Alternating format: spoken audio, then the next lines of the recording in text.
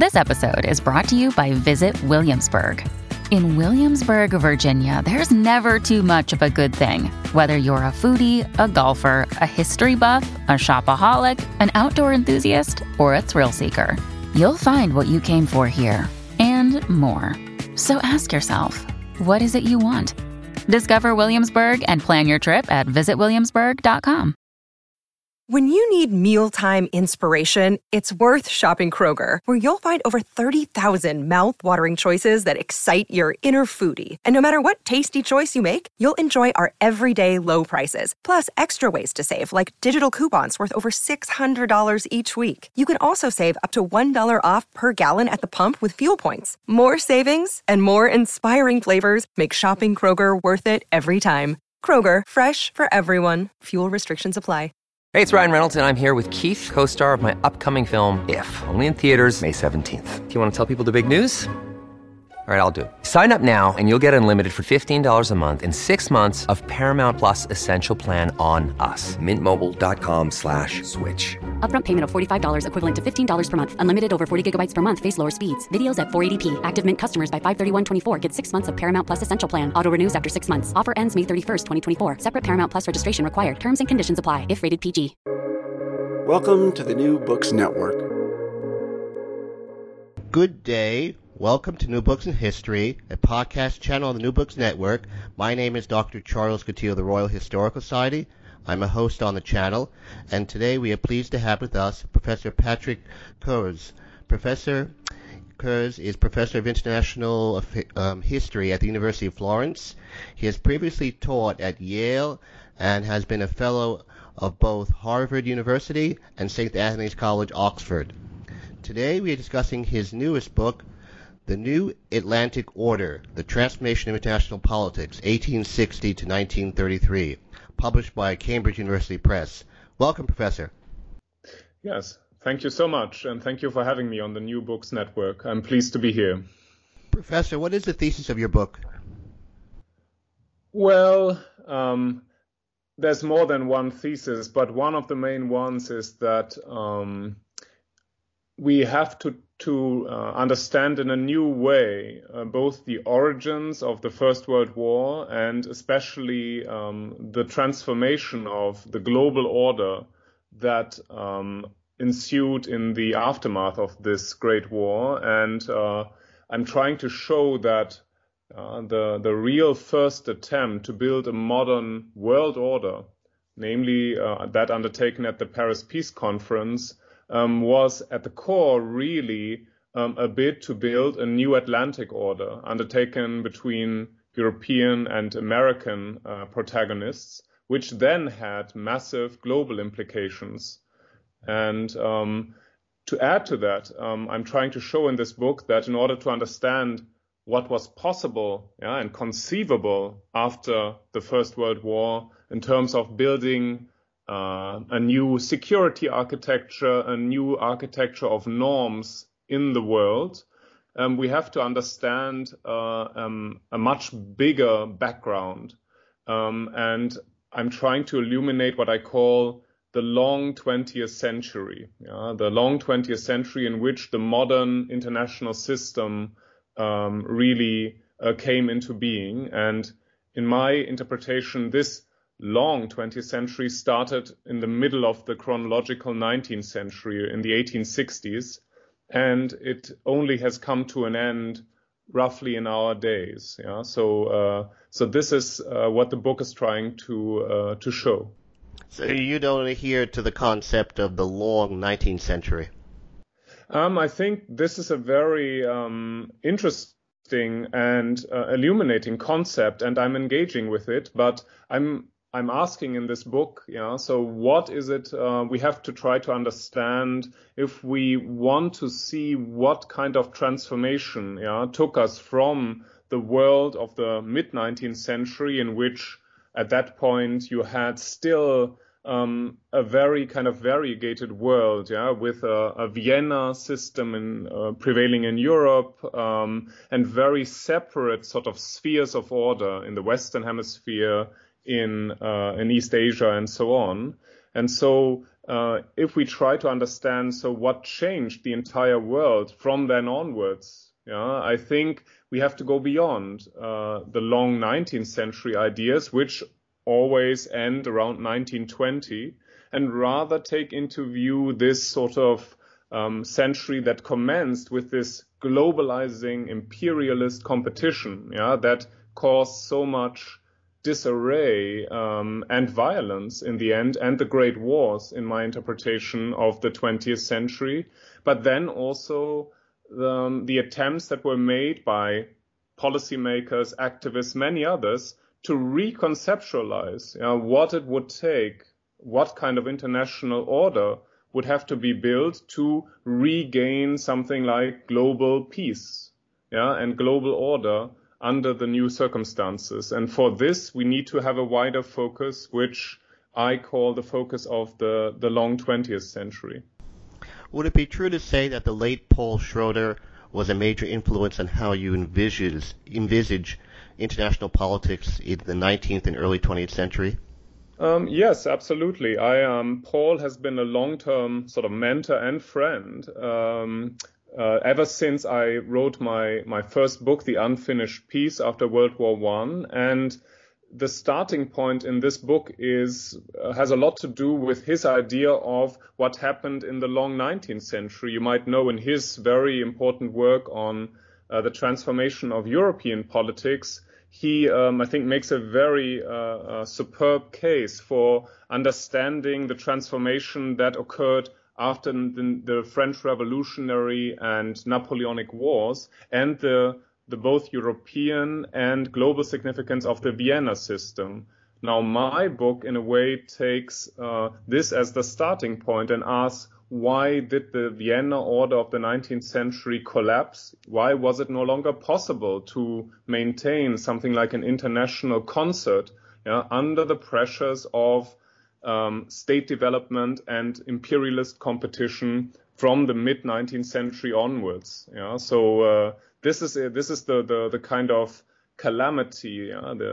These are the conflicts that in the end, in my interpretation, led to eventual learning processes and attempts to recreate something like a modern Atlantic concert in the 20th century.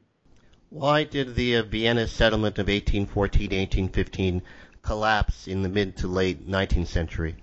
I think one has to look at this both from an inner European and a global perspective. In the inner European perspective, one could certainly argue that the Vienna concert maintained a kind of equilibrium that was hard to reconcile with the ever more forward-moving forces of the age, liberal nation-building forces, and at the same time, it could only last as long as those who were maintaining the system were interested in developing it further. And when especially British policymakers were ever more interested in expanding their imperial global system, the British Empire, and were investing ever less in what was happening in continental Europe, this concert corroded ever more. Then, of course, we have the Crimean War, which really made it implode. But I also think, as I try to show in the first part of my new book, that you have the rise of a new kind of set of priorities and understandings of international politics, what I would subsume under the heading Realpolitik, in the era of Napoleon III and Bismarck on the one hand, and you have these immensely dynamic forces of modern state building in the Industrial Revolution, demographic changes and others, which really altered the entire landscape of international politics, especially from the 1860s onwards, with the unification of Germany, Italy, the reunification of the United States after the Civil War. And so you have a constellation in which there is ever more competition and struggle and ever less coordinated, concerted conflict management. And I think this is something that then finally led to a corrosion of the original Vienna concert. Instead of its globalization. And so you have eventually, by 1914, these very kind of antagonistic alliance and alignment systems that faced each other when the crisis of 1914 ensued.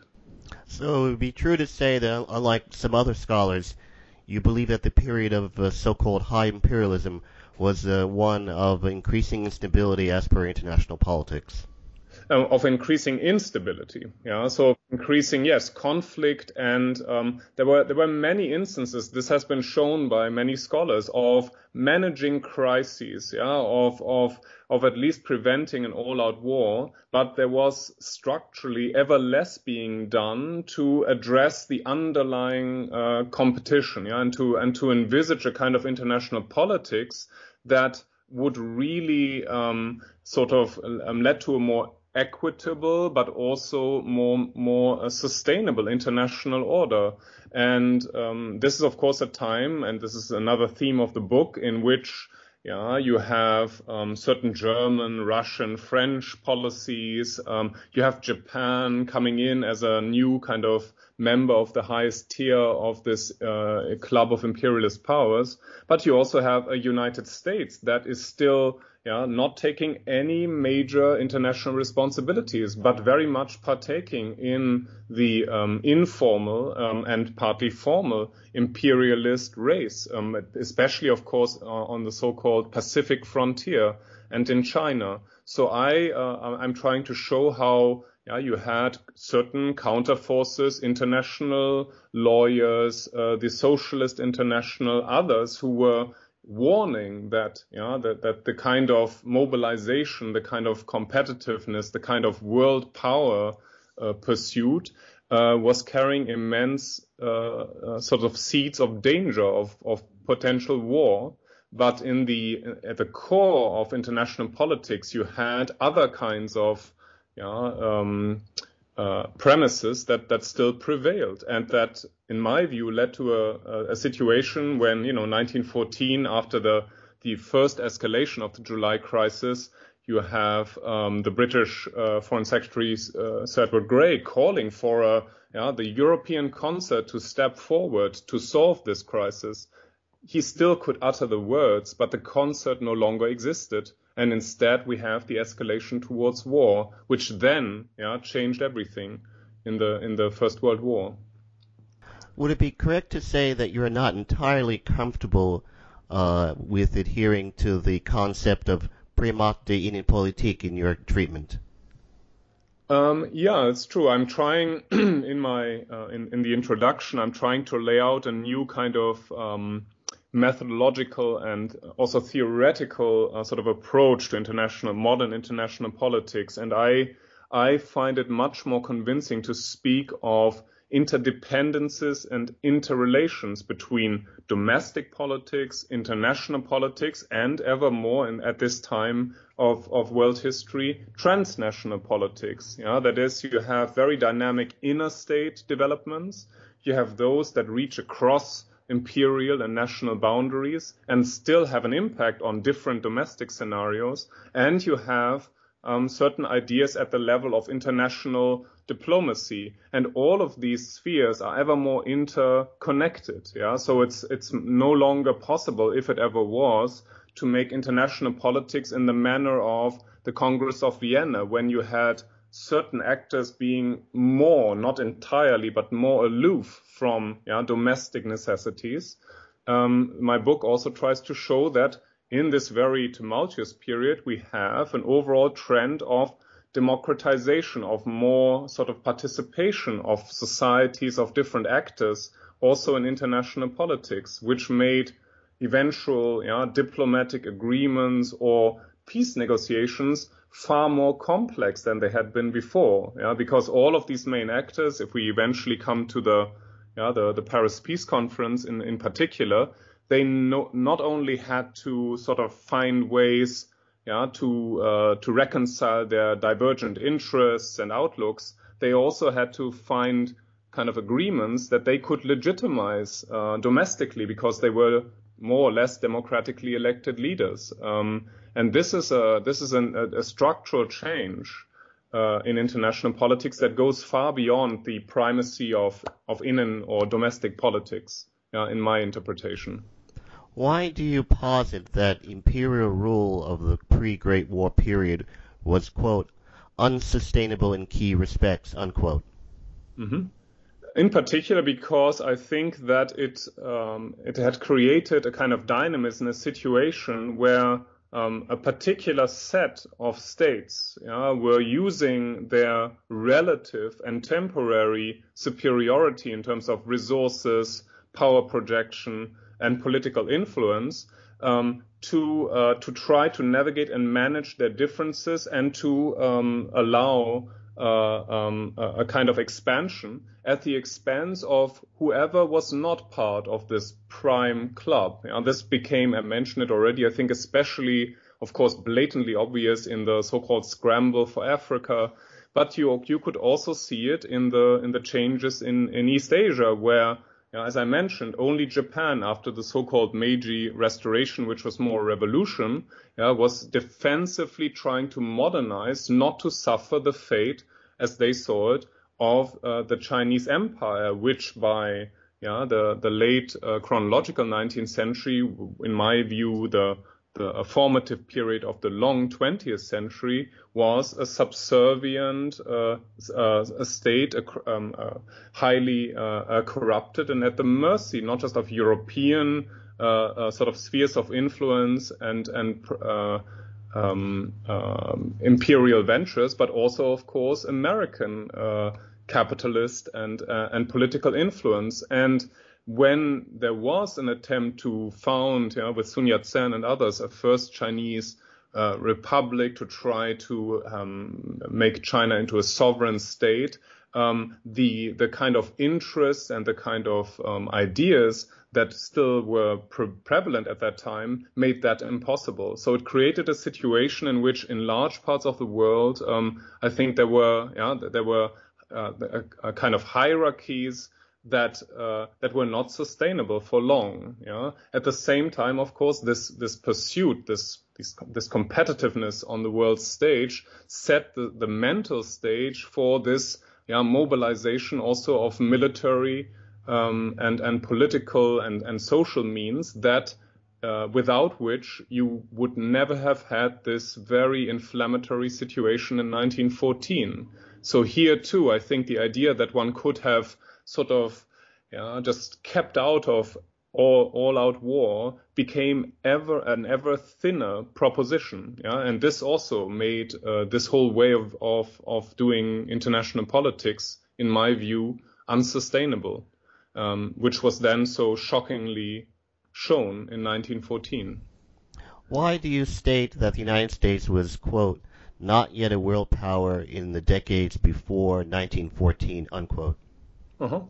Yeah, in short, as I'm trying to show, modes of conduct and certain traditions, the Monroe Doctrine, of the self-understanding of U.S. elites, basically had led to a situation where the United States, after the Civil War, had become a very important industrial, economic, eventually also financial power.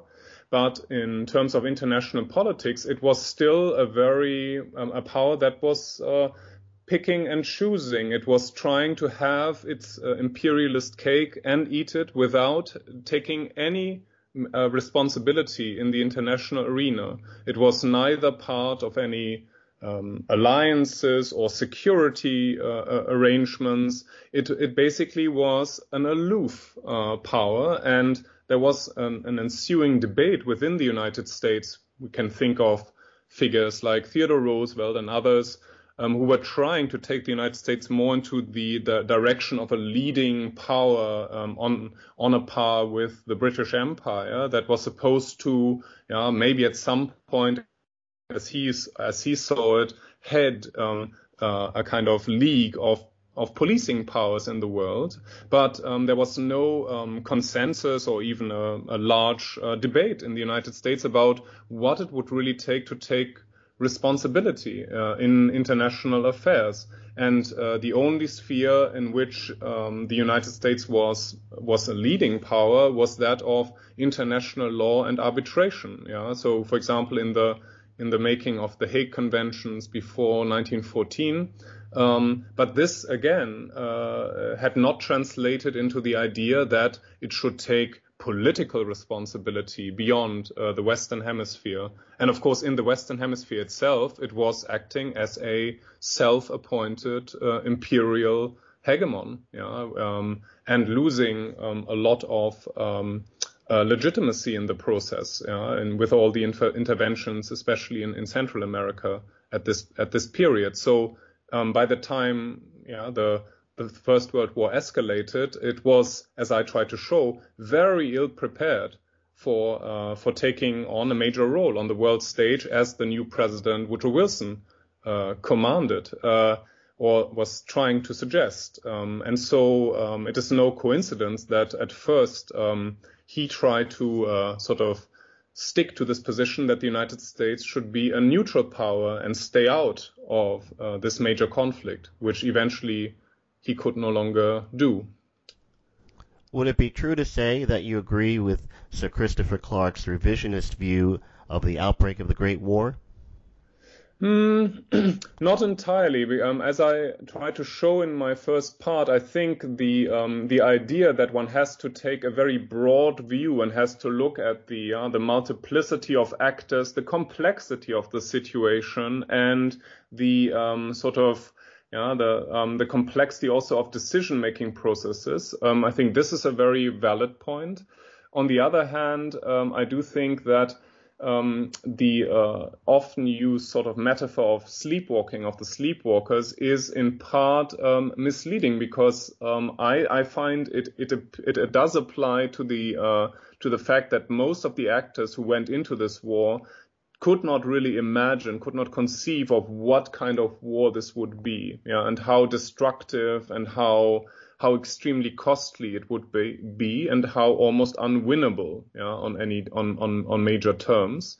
But there is another aspect to this. I do think that if you look at the German military and political leadership, or the French, or the Russian, or the British even, you see that they all were very, very much sort of calculating, trying to position themselves and making plans, eventually no longer to prevent an escalation of the war, but to be in the position to win it. And this is something that is much more important to understand if we want to see why it wasn't possible to de-escalate in the decisive weeks in the summer of 1914. And this is and this has less to do with sleepwalking than with making calculations based on wrong-headed assumptions.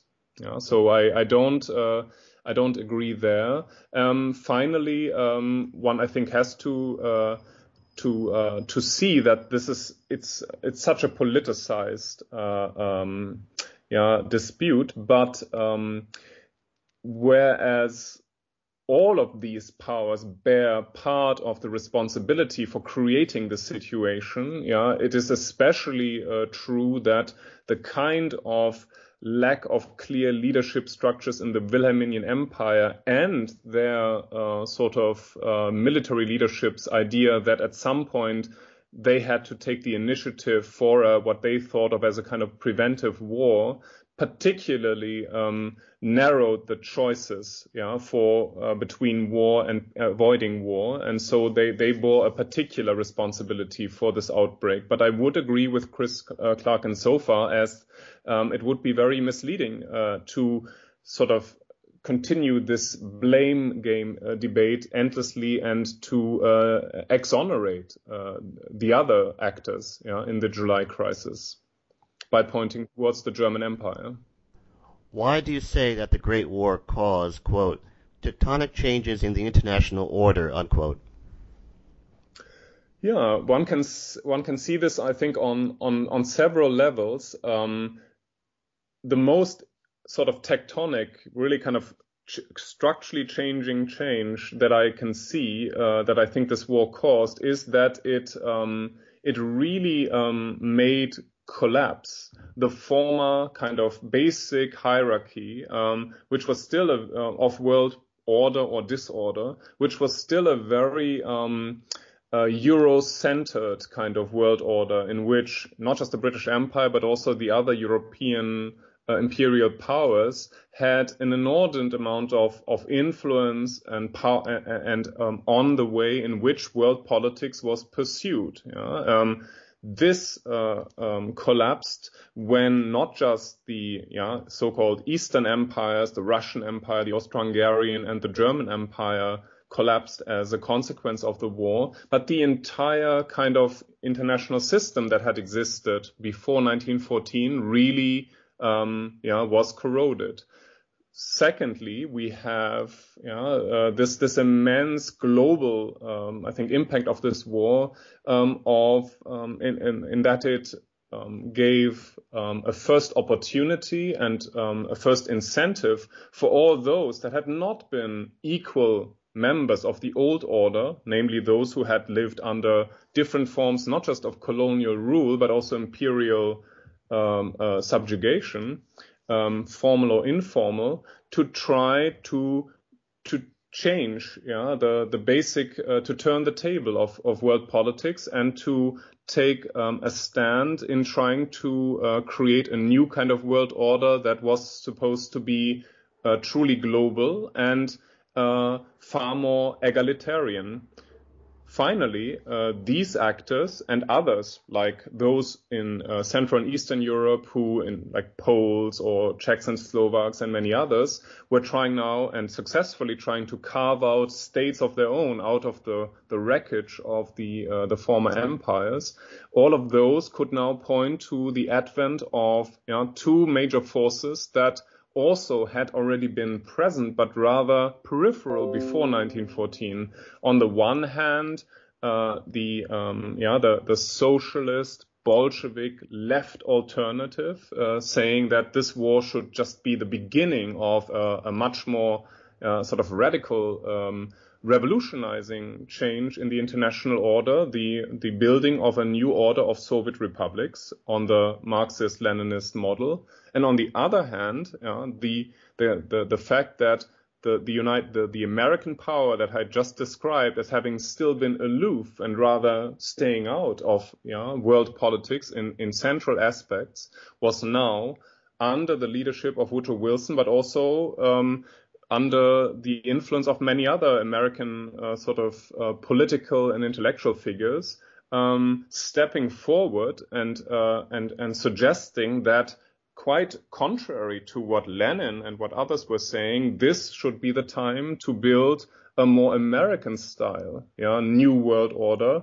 based on self-government, as Wilson would have it, on certain ideas of lawfulness in international relations. And that was now trying to suggest that this kind of new world order could be built around what Wilson, borrowing from British liberals, called a League of Nations. So the overall power structure and the sort of the question of who were the protagonists who really were in a position to point to the kind of future of world order, all of this had changed so tectonically, dramatically, because of the First World War.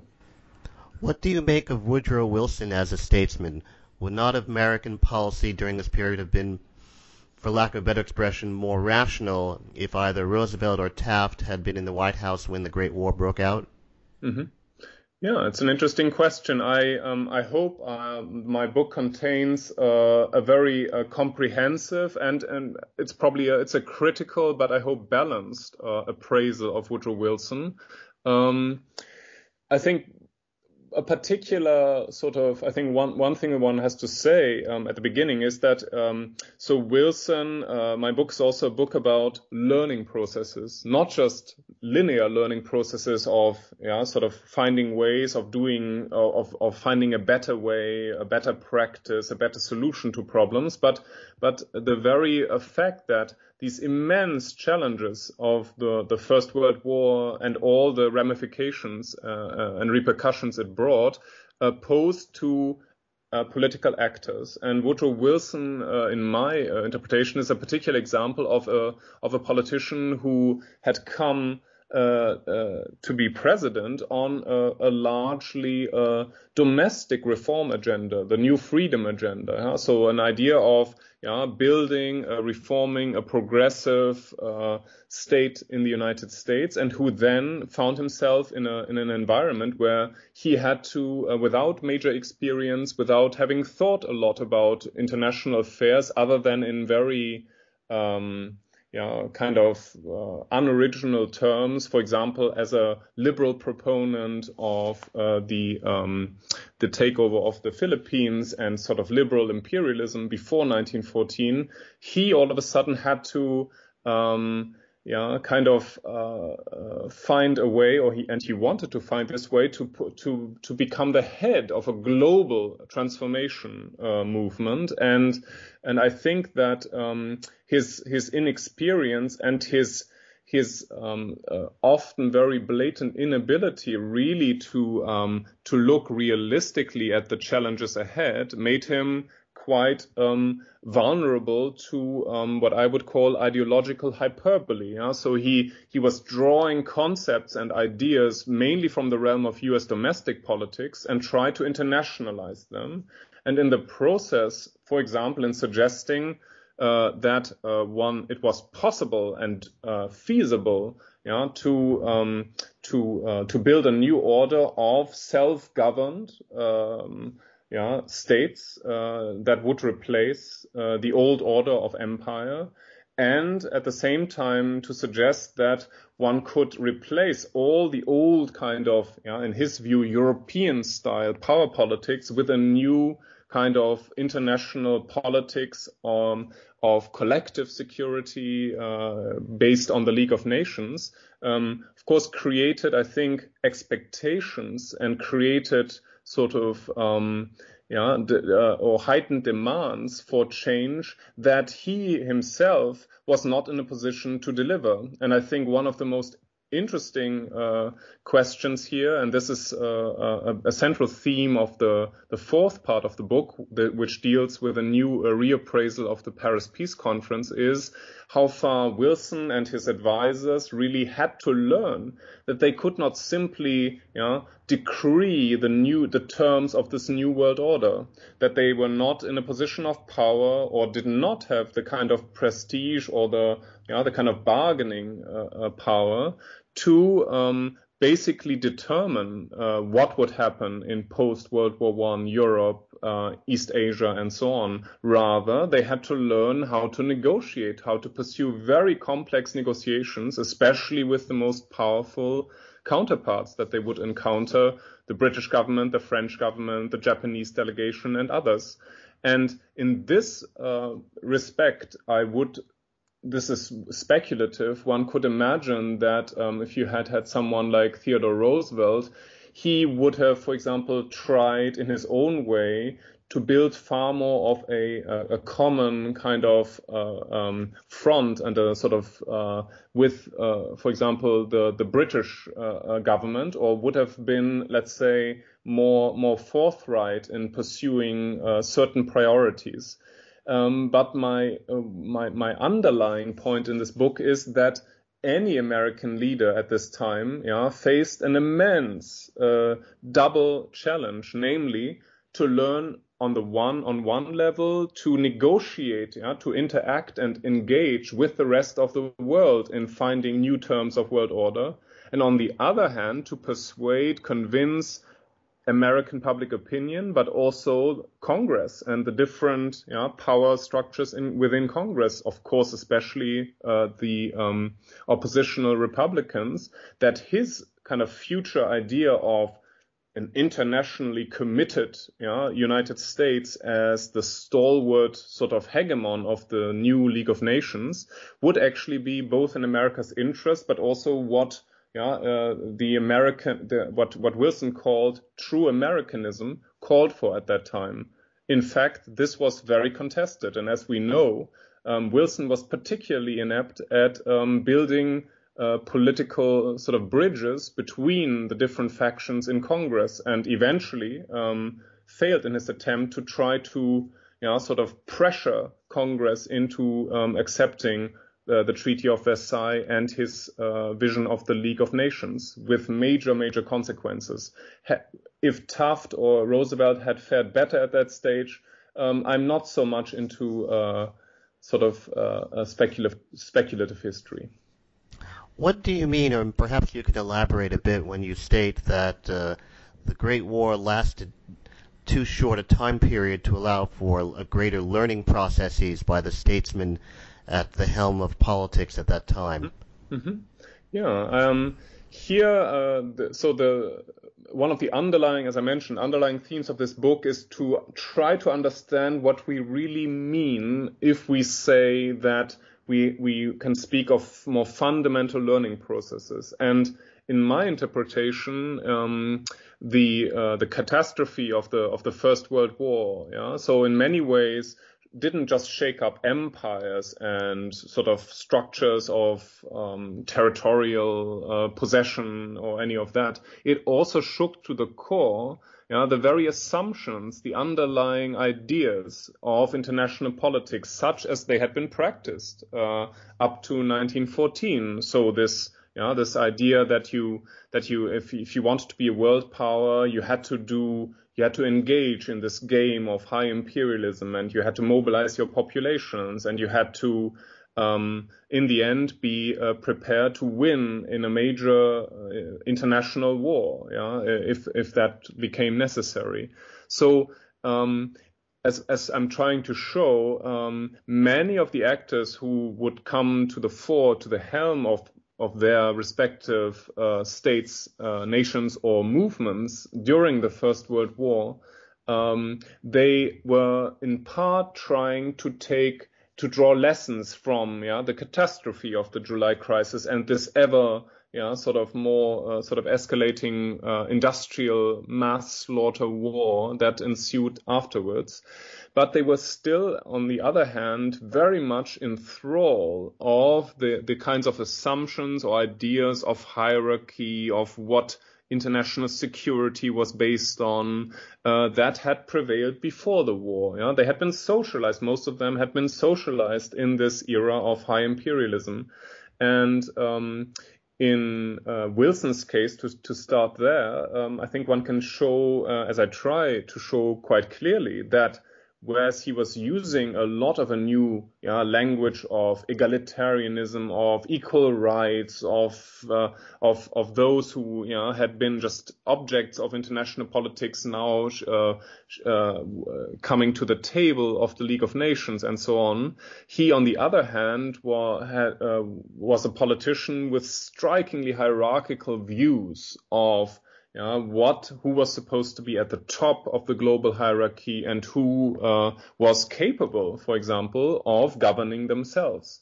And so he was exhibiting a lot of basic assumptions that many liberal and not so liberal imperialists had espoused before 1914. And in Wilson's case, this created an obvious massive tension between the rhetoric and the kind of expectations it created on the one hand, and his actual practice of, for example, negotiating major terms of, for example, the mandate system of the League of Nations in a way that was mainly serving the interests of the top-rung powers, of imperial powers, and not so much of those who wanted to escape from the yoke of imperialism.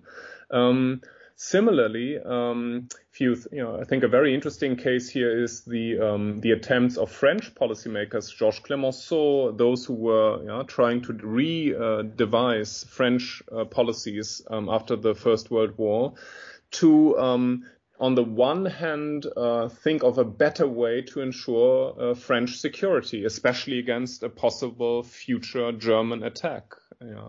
on the one hand, and they're on the other hand, they're kind of being wedded to older concepts of maintaining a certain military balance of power that basically led them to try to design a League of Nations, also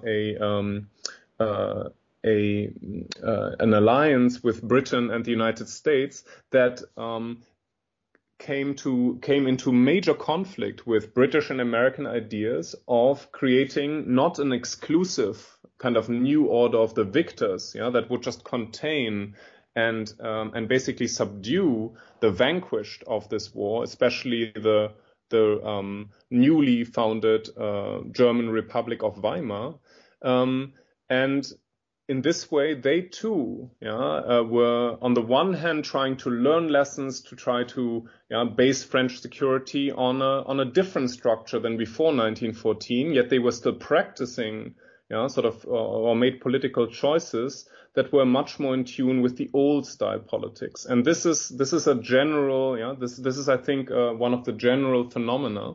In my outlook at the end of the book, I'm trying to suggest that one way of understanding the long 20th century in a new way is to get away from these ideas of the 20th century 30 years war, that have long been rather influential, where you think there's almost an inevitable escalation of a First World War and then a Second World War.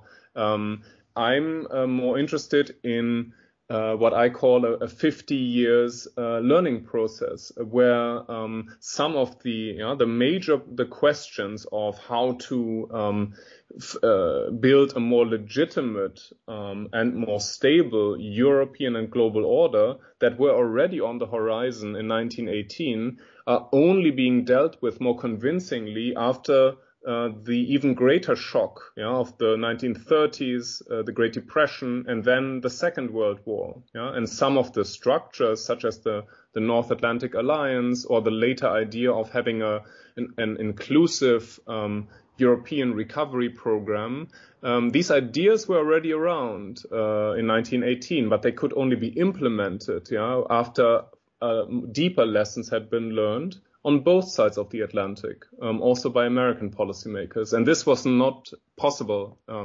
yet.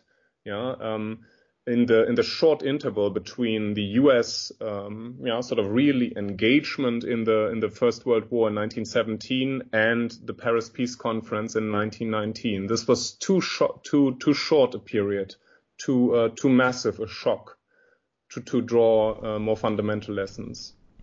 So you do not agree with the late Zara Steiner's more positive view of the Versailles settlement?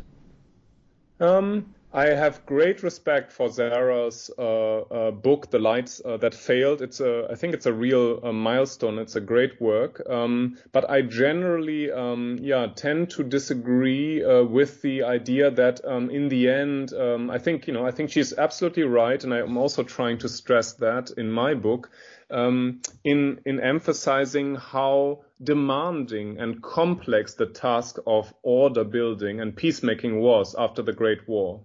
So any account that would easily suggest, oh, they failed here or they didn't do that and they could have done better, I think that's very fallacious, and very misleading. On the other hand, I think Zara Steiner's work is the best kind of the kind of work that suggests in the end what was done in 1919 was the best possible compromise, and it could have worked if it only had been executed. And here if you've read the book, you will have seen, I take a fundamentally different view, because I do think that in its original form, the kind of system that came to be known as the System of Versailles, and then we also have the other Parisian kind of treaty systems that were negotiated at that time, it had fundamental shortcomings, fundamental flaws. It was in the end a peace and order settlement that lacked legitimacy in profound ways, that excluded a lot of the kind of players that you had to integrate into a new order if you wanted it to last. And this concerned, of course, the Soviet Union, which was still in this is still the time of an ongoing civil war where it was unclear what the outcome would be. But especially, and this is one of the key points of this book, it is a settlement that as yet failed to offer any real form of inclusion and mutually beneficial positioning of the defeated powers, especially the nascent Weimar Republic in Germany. And I'm trying to show in the final sort of outlook of this book that a lot of what actually benefited international order was done not in 1919, but in the years after the Paris Peace Conference, in the 1920s, when after further crises and the Versailles system showing itself as being rather unsustainable, especially, of course, after Wilson's defeat in the treaty fight, new steps were taken, and by the mid-1920s, you have the beginnings of a reform, quite a fundamental reform of the Versailles system through the London Agreements of 1924, settling reparations to an extent, and especially then through the Locarno Security Pact of 1925, a first real kind of negotiated settlement on security questions in which the political representatives of the Western powers, East European states, and the Weimar Republic, especially Gustav Stresemann, the foreign secretary at the time, came together and both agreed on terms of security, with a lot of American support in the background. So I'm trying to show that rather than focusing too closely on the moment of 1919, what we have to do if we want to understand what really transformed international order in the long 20th century is to look at more long-term processes of ordering, of negotiated settlements, in which, for example, the 1920s and then the late 1940s and 1950s stand out as two very, very formative periods of in which the kind of international order that is still with us today in fundamental ways, but is under threat, was actually being created. Why then do you disagree with the realist critique of the Versailles settlement? Yeah, I think I already made that clear, I hope. So I think the most influential realist critique of the settlement of Versailles, in my view, is that or as usually, that especially British, but even more so US policymakers and governments were not sufficiently willing to support France in basically maintaining a piece of force and a piece of containing by all possible means and isolating the defeated powers to prevent a German resurgence. So the idea that became very current again, of course, after the rise of Hitler and the Second World War, that the real problem had been that Germany had either not been sufficiently sort of broken up or put under such restrictions, militarily, economically, and in terms of its sovereignty, that it could never have had the capacity to challenge this Versailles system ever again. And as I'm trying to show, I think that a thorough, a comprehensive analysis shows that the priorities in 1919 were quite different ones. Namely, that as some very important American and British, also French actors understood at the time, the real challenge was to create a kind of security architecture through the League, but also through American and British assurances to France that would allow a process of safe integration of the defeated into the post-war order, namely the idea that strengthening a republican order in Germany with clear commitment to the kinds of rules of arbitration, of international law, of the League of Nations, and a kind of especially Franco-German peace process after the 1919, under the kind of supervision and with the guarantees of the United States and Britain, and the creation thereby of a kind of renewed international concert. This, in my view, rather than kind of realist ideas of containment, would have brought the best assurances of preventing a scenario like that of the 1930s. And here, I think it's quite interesting to see to what extent the aforementioned developments around 1925, the Locarno Security Pact and other advances that were being made at the same time, actually started to build this kind of new Euro-Atlantic peace architecture. And as I tried to show, it was the overwhelming shock of the Great Depression, and the kinds of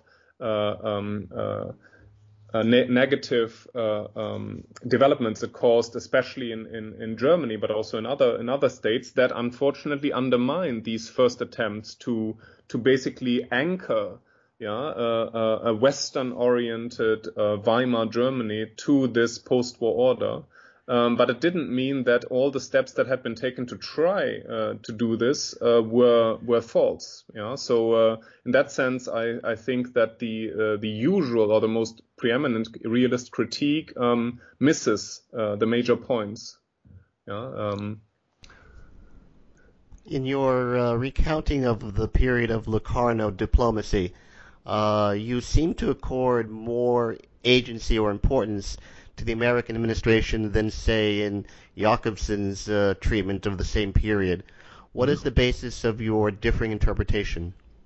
So this goes back to what also is in the introduction of this current book, a more comprehensive understanding of modern international politics. And so I'm trying to show that if one does a comprehensive analysis of what happened in the 1920s, then one sees that this is not just a matter of, for example, government representatives negotiating security treaties in Locarno or in other Swiss resorts, but this has to be seen against the background of a new kind of alignment of international power, influence, and norms and ideas of international politics. And here I mentioned the reparations accords, the reparations conference of London of 1924, where you had a lot of background American informal diplomacy, and also the agency of American bankers, of financial agents, we might say, like Young, who were trying to sort of prod the Europeans to from a position of ultimatums and very confrontational international politics, that had come to a crisis in the so-called Ruhr conflict of 1923, with a real Franco-German standoff, towards more modern ways of making financial and political agreements that all sides could live with. And as I'm trying to show in this book, these are in some parts almost complex bargains that almost pre-note or sort of predate the kinds of agreements that would nowadays be made within the European Union. At that point, of course, under much more dire circumstances and with a much more hostile basic scenario, you have the first sort of agreements that are actually being negotiated with the help of informal diplomatic processes, in which the United States is not at all isolationist. So it's not enough just to look at the kind of formal commitments are the United States part of the League or not? Are they part of security agreements or not? We also have to look at this much wider sphere of international politics. And there's another dimension to that.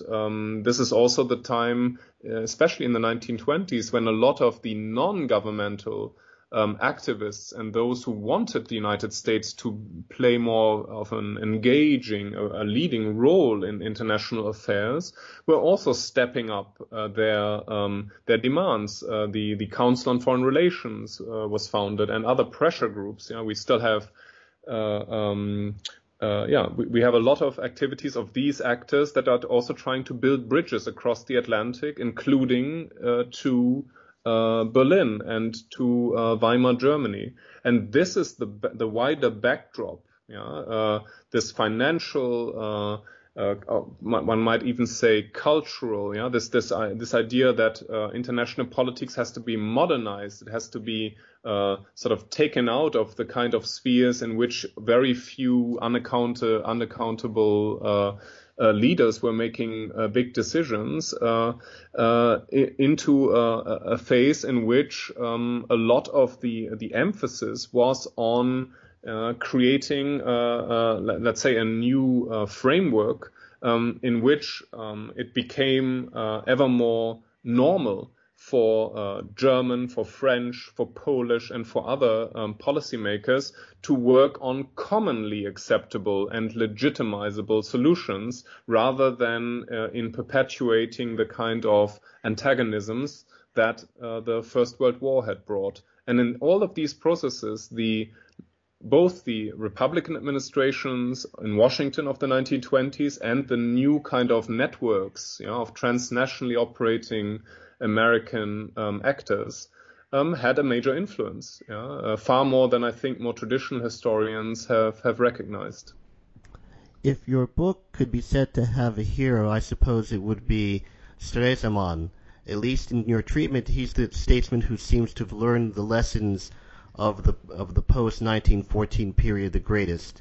Yet, when his private papers came out in the mid-1930s, there was great disappointment in the West at the fact that he seemed to be much more cynical about Locarno diplomacy, and in fact seemed to indicate that under certain circumstances he would be willing to forcibly revise the Polish-German frontier. That view of Stresemann doesn't make an appearance in your book. Why not? Yeah, it's an interesting point. I deal much more extensively with the 1920s and also with Stresemann in my first book, The Unfinished Peace. So if you want to have a more in-depth treatment, that's where I would suggest you go. And I wouldn't say he is a real hero here. He's one of the most striking figures. So if there are those, if heroes are those who try to learn some lessons, then we can start even with Clemenceau, with Wilson, with Lloyd George, with Scheidemann and those who are trying to learn something on behalf of the Weimar Republic in 1919, and later in the 1920s, of course, one would think of figures like Austen Chamberlain, British Foreign Secretary, who really was one of the main negotiators behind the Locarno Pact, and of course Aristide Briand. So Stresemann is one of a whole sort of collective of international leaders, and I'm generally, as I hope you will have seen, I'm not very interested in a kind of blame game history where you have certain heroes on one side and villains on another. I'm trying to look at the bigger picture. In this bigger picture, Stresemann is particularly interesting because he undergoes such a major process of reckoning. So during the First World War, he was known as Ludendorff's young man, a vociferous sort of proponent of major German imperial schemes, of a greater German domination of Europe. And I think he's one of the politicians, as also, for example, Jonathan Wright's excellent biography has shown, who really was trying to reassess the underlying premises of his thinking and to come to different conclusions. He was greatly aided in that by his assistant and collaborator von Schubert, who is an even more interesting sort of thinker in terms of a new direction in Weimar German foreign policy. Yet Stresemann, and here we come to the other part of your question, I hope, he was also an actor, of course, who had to scale very sort of problematic force fields. Yeah? So he had to gain legitimacy for what I believe was his genuine commitment towards a new European and Euro-Atlantic concert, towards collective security in Locarno, and towards Franco-German reconciliation.